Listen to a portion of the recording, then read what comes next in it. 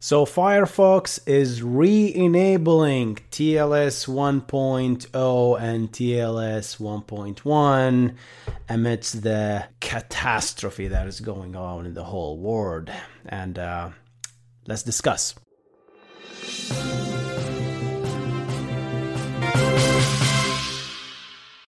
So around last month, a few weeks ago, I put up a video discussing this latest change that Firefox that have made to essentially disable TLS 1.0 and TLS 1.1 from websites that are running web servers that are essentially old and completely insecure.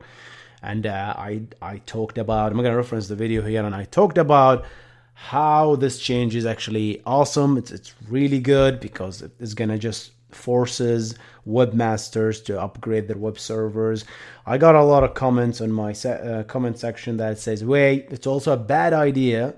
That was like a few weeks ago, before all this disaster that's going on in the whole world right now, that some routers in the internet still running an old web servers that don't know how to deal with TLS 1, new versions of TLS, and still running 101. So upgrading and this stuff and just having to disable this is actually a bad idea. And we had a back and forth, and I kind of agree with some of that stuff. There are some legacy software out there, but now it is not the time to make breaking changes, guys. It's not. Now I take back what I said.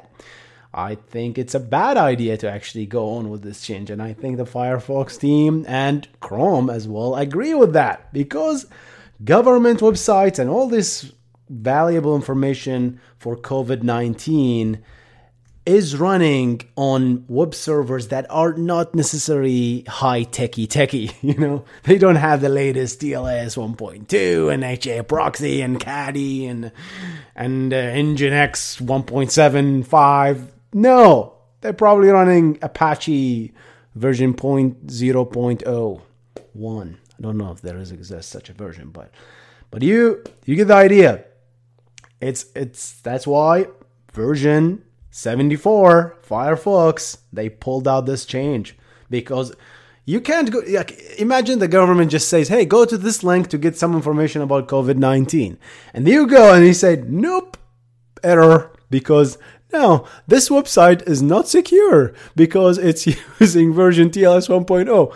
I don't care if it's using version 9.0. Is that a version 9.0? I don't care if it's using version 0.1. I just want my information, because and that everyone in the web and security community agrees about this, right? And this is very clear message that we should not be doing any breaking changes. Stop touching the web right now. Let this disaster sail by and let us be safe, and then we can make these changes anytime soon, hopefully. All right, guys, that was it for me, and I thought I'd just share this news with you. I wasn't planning to actually post a video today, but I was like reading a tweet at Twitter, and it was like, whoa, what? They actually pulled it back, and it actually makes perfect sense. Yeah. Obviously, you need people to have access to all the information, even if it's running on insecure servers. Who care about a man in the middle or poodle attacks right now? We have this virus running around, man.